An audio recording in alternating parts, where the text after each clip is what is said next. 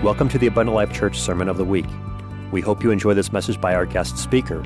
For more information about Abundant Life Church, please visit www.abundantlifechurch.org. Praise the Lord. Well, this has been a wonderful honor for me, so to speak. This is, I think, my third or fourth year in a row having an opportunity to do a pre-Christmas midweek service, which is neat.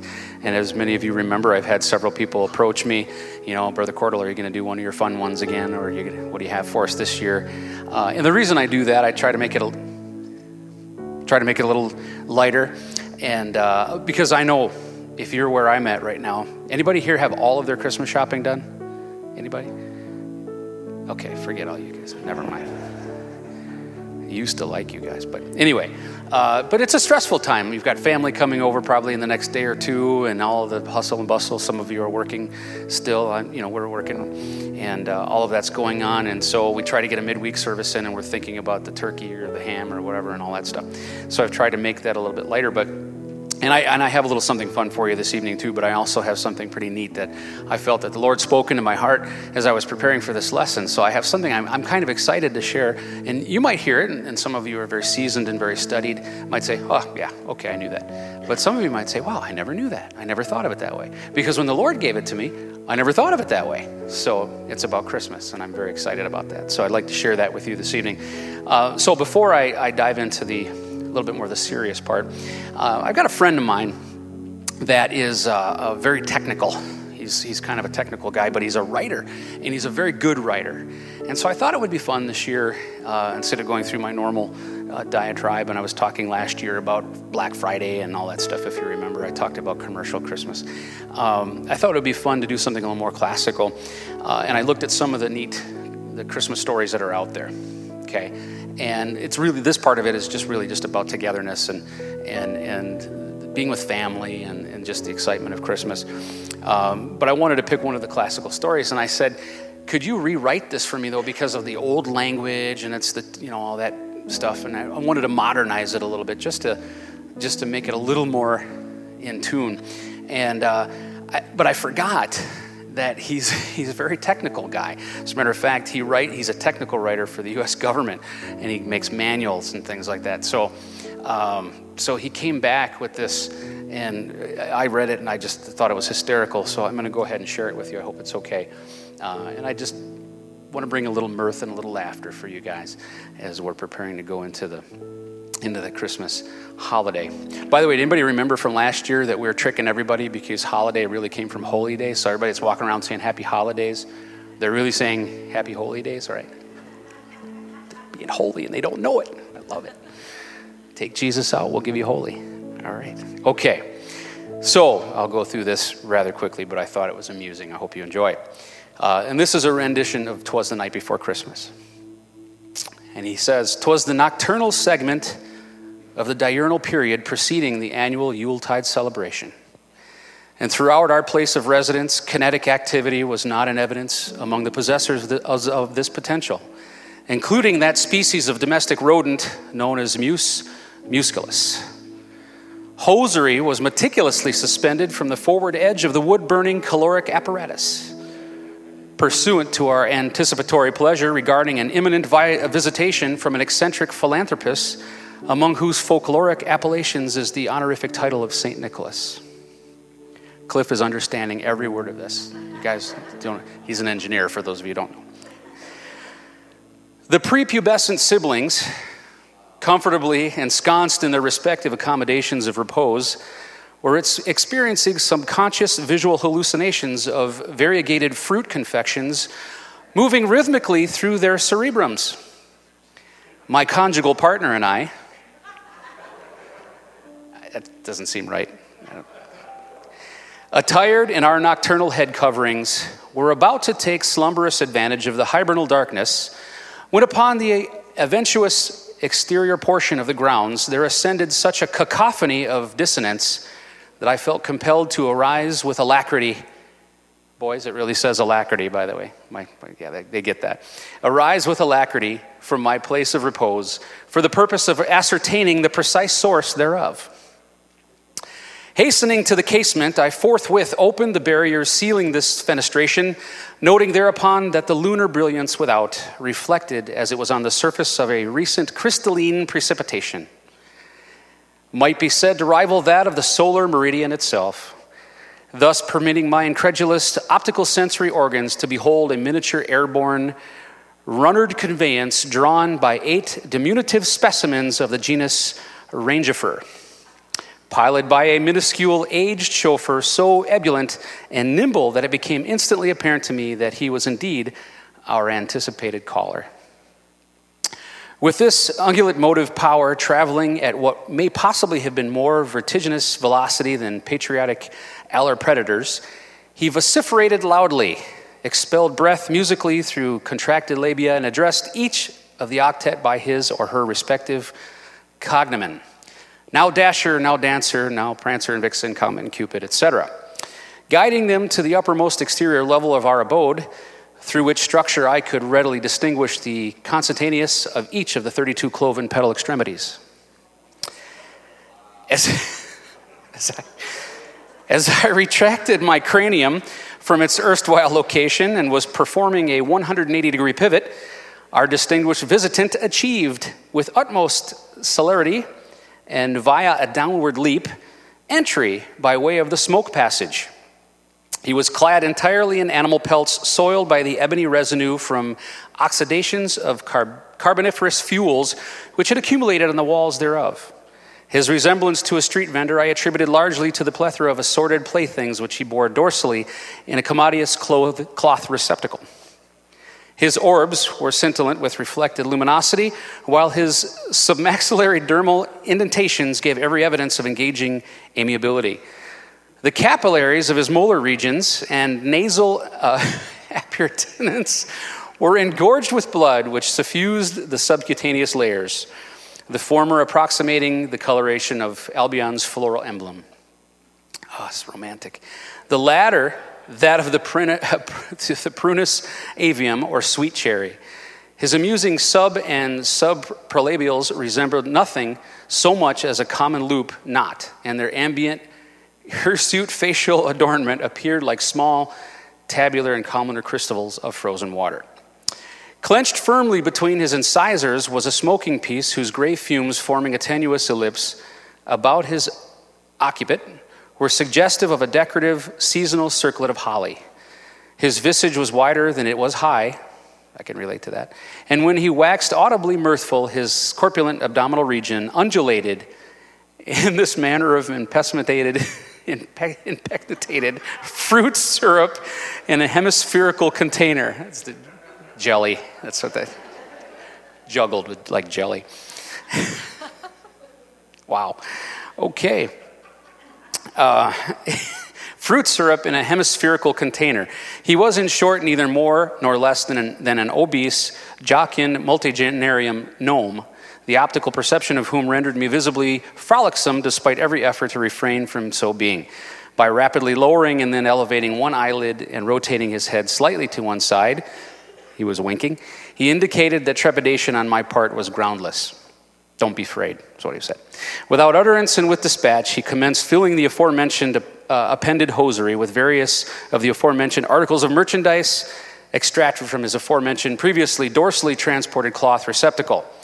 Upon completion of this task, he executed an abrupt about-face, placed a single manual digit in lateral juxtaposition to his olfactory organ, inclined his cranium forward in a gesture of leave-taking, and forthwith effected his egress by renegotiating, in reverse, the smoke passage.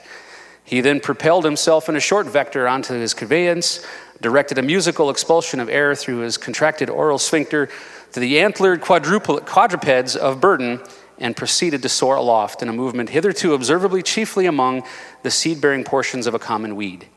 But I overheard his parting exclamation audibly immediately prior to his vehiculation beyond the limits of visibility, ecstatic Yuletide to the planetary constituency, and to that self-same assemblage my sincerest wishes for a salubriously beneficial and gratifyingly pleasurable period between sunset and dawn.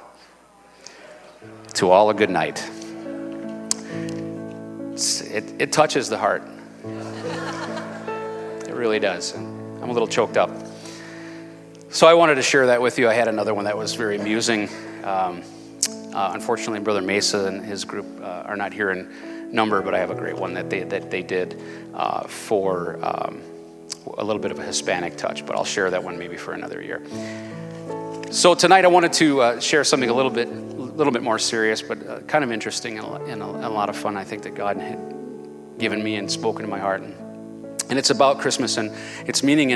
And as I was preparing the message, I thought, boy, how many things, those of you who have been around a few years, or a few more than me even, how many things have we heard, how many versions and how many different ways people have said the meaning of Christmas is, and this story and that story, and the songs and all of those things, and it's very difficult to be original and come up with something of that. And so I just wanted to share something, and so I prayed, and God revealed something to me that I thought was pretty exciting, and I want to share that with you.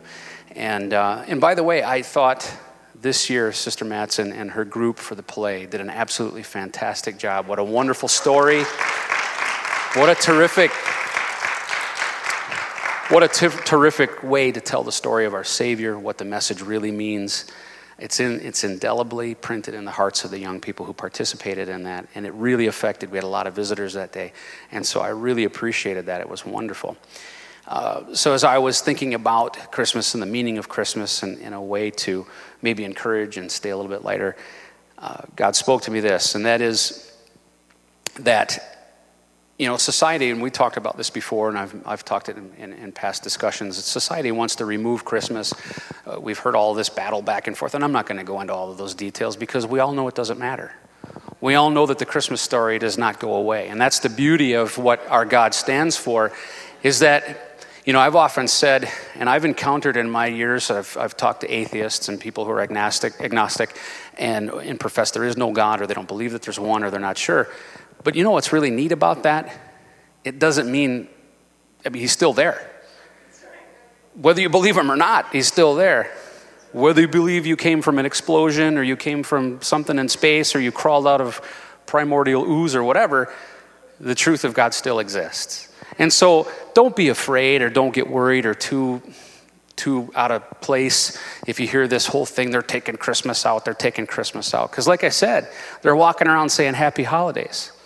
Well, a bunch of fools are saying, holy days. So they're talking about holiness. You can't take Christ out of society. You can't take Christmas out of society. You can't take this message out of society until God decides that he's taking it out of society. And that's simply going to happen one day, and that's just a fact. And so whether they believe it or not, or they want to take it out of public society, out of the schools, it doesn't matter. He's still there. You're still here. You're still ministering it. We're still ministering it. And that's a wonderful story. And so as I was thinking about that, and the fact that people don't want to be reminded of his existence. So when Christmas comes around, they want to secularize it as much as possible so that they're not reminded of what the Christmas story really means.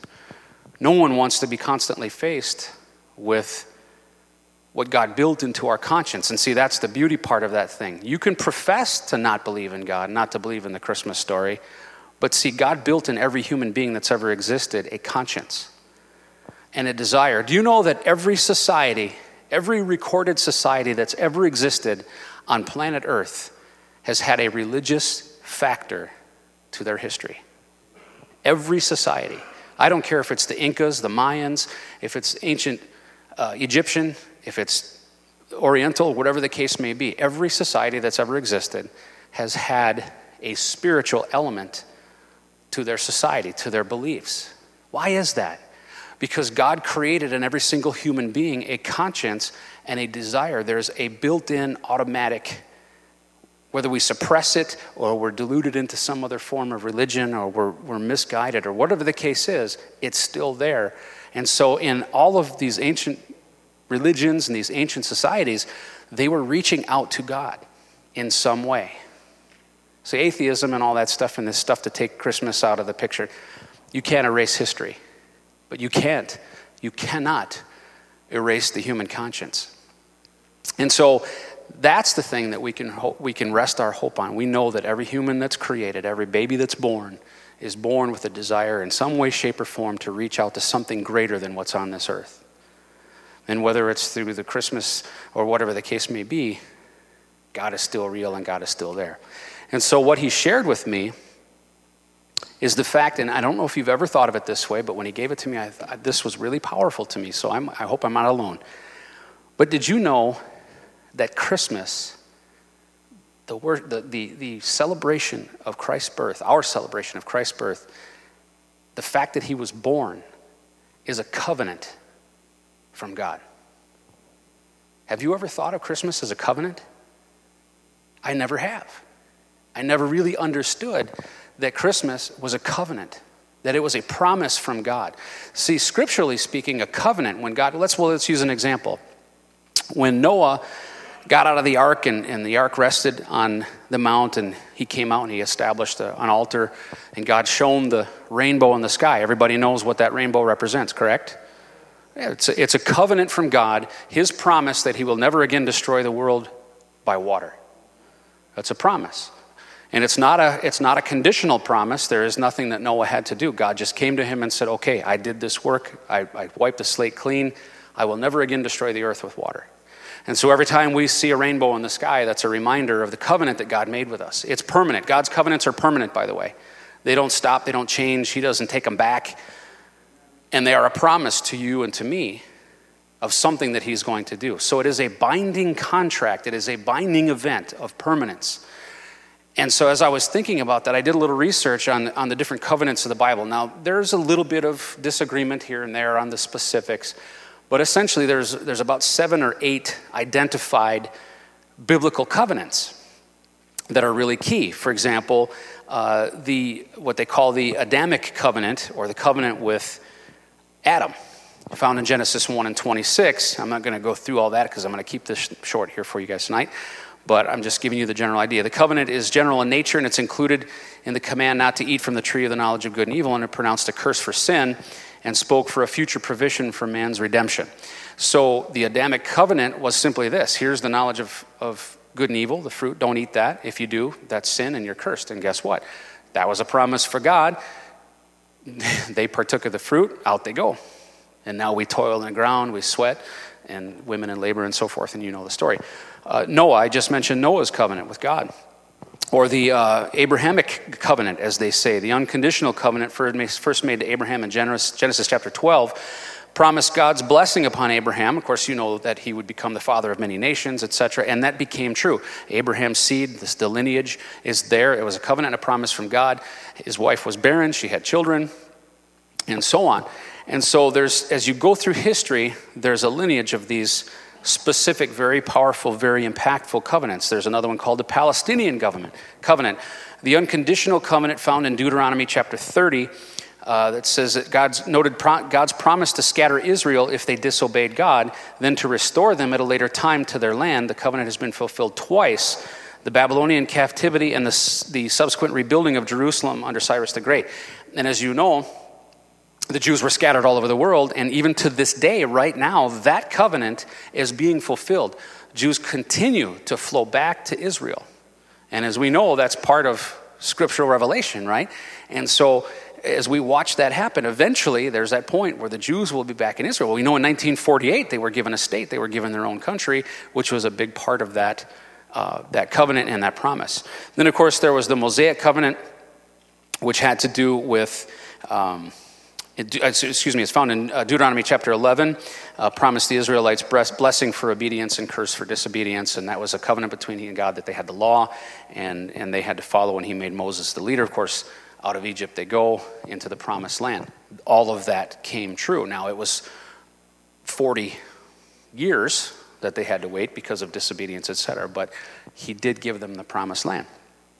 And then into the Davidic covenant, referring to King David, and that's in 2 Samuel chapter 7, and that was the promise to bless David's line, David's family line. And of course, we know that Jesus was born of the lineage of David, and if you read in the first chapter of Matthew, you see that whole lineage right down the line, and that's pretty neat. And I shared that with the young people the other day in our class, that just the story of the birth of Jesus tells a tremendous amount about God's purpose and God's direction and the fantastic lineage that comes from Abraham all the way down to Jesus.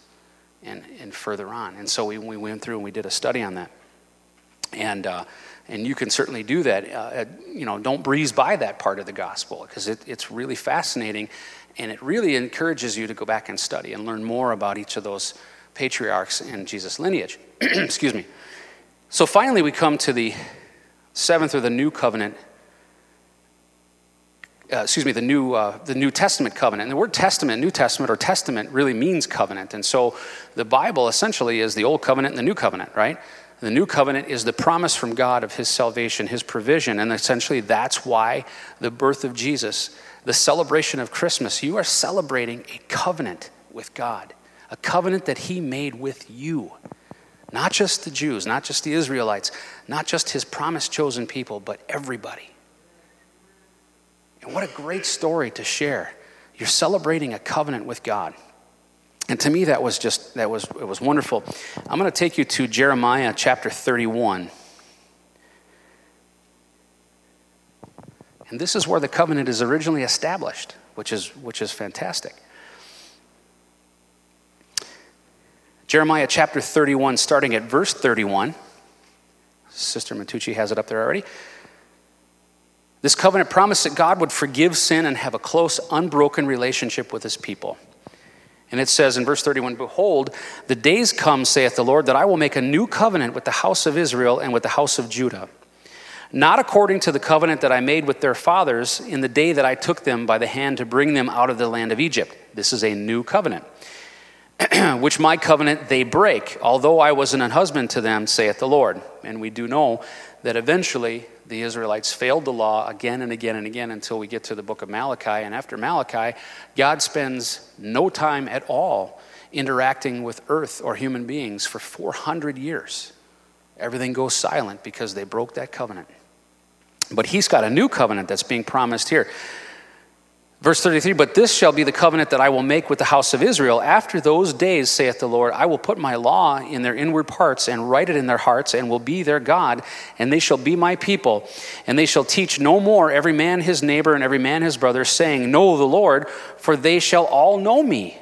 From the least of them unto the greatest of them, saith the Lord, for I will forgive their iniquity, and I will remember their sin no more." That's grace. That's what Jesus Christ brought on the day of his birth, laying in a manger.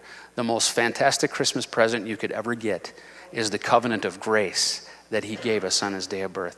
And 2 days from now, we're going to be celebrating and remembering and lifting him up, because he came to us robed in flesh, a high priest that knows every iniquity that we can feel and knows every pain and every sorrow that we can understand, because he came in flesh so that he could be that direct personal priest and have that relationship with us for the purpose of giving us grace that we can find salvation.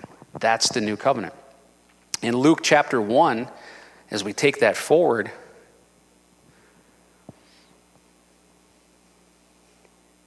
Luke chapter 1, starting at verse 32, it says, "He shall be great, and he shall be called the Son of the Highest, and the Lord God shall give unto him the throne of his father David.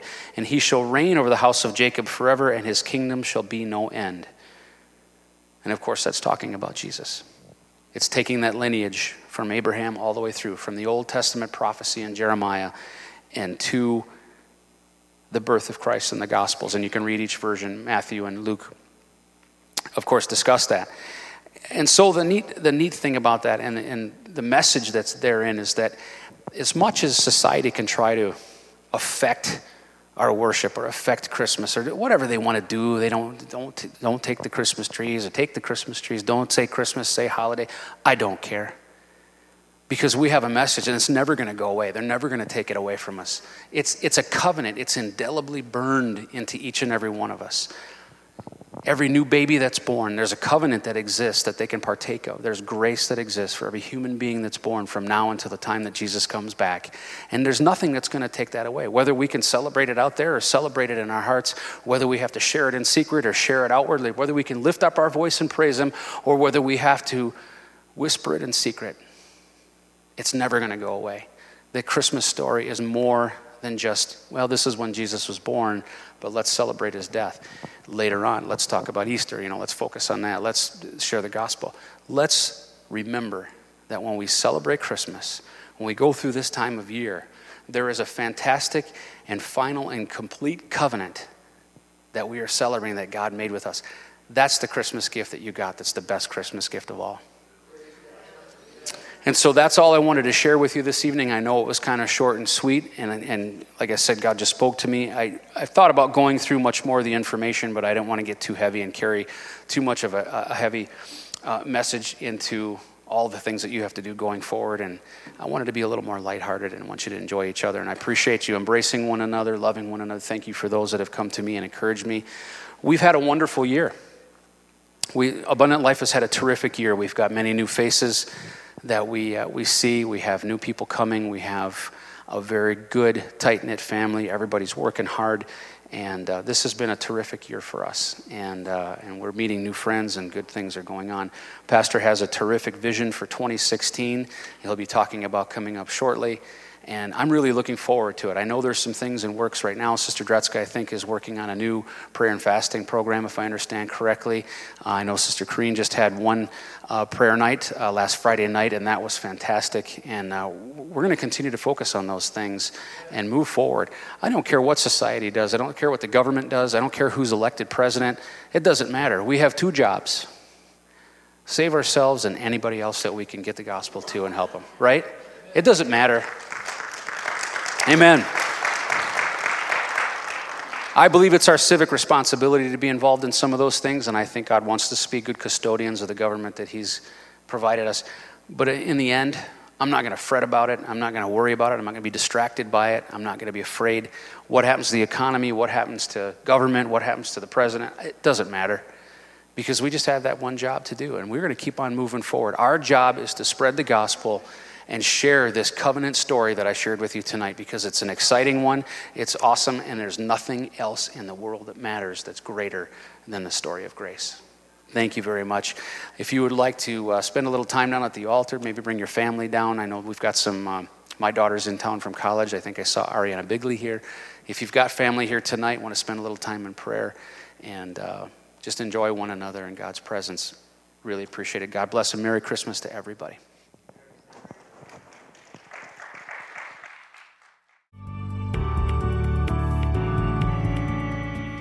Thank you for listening to this Abundant Life Church podcast.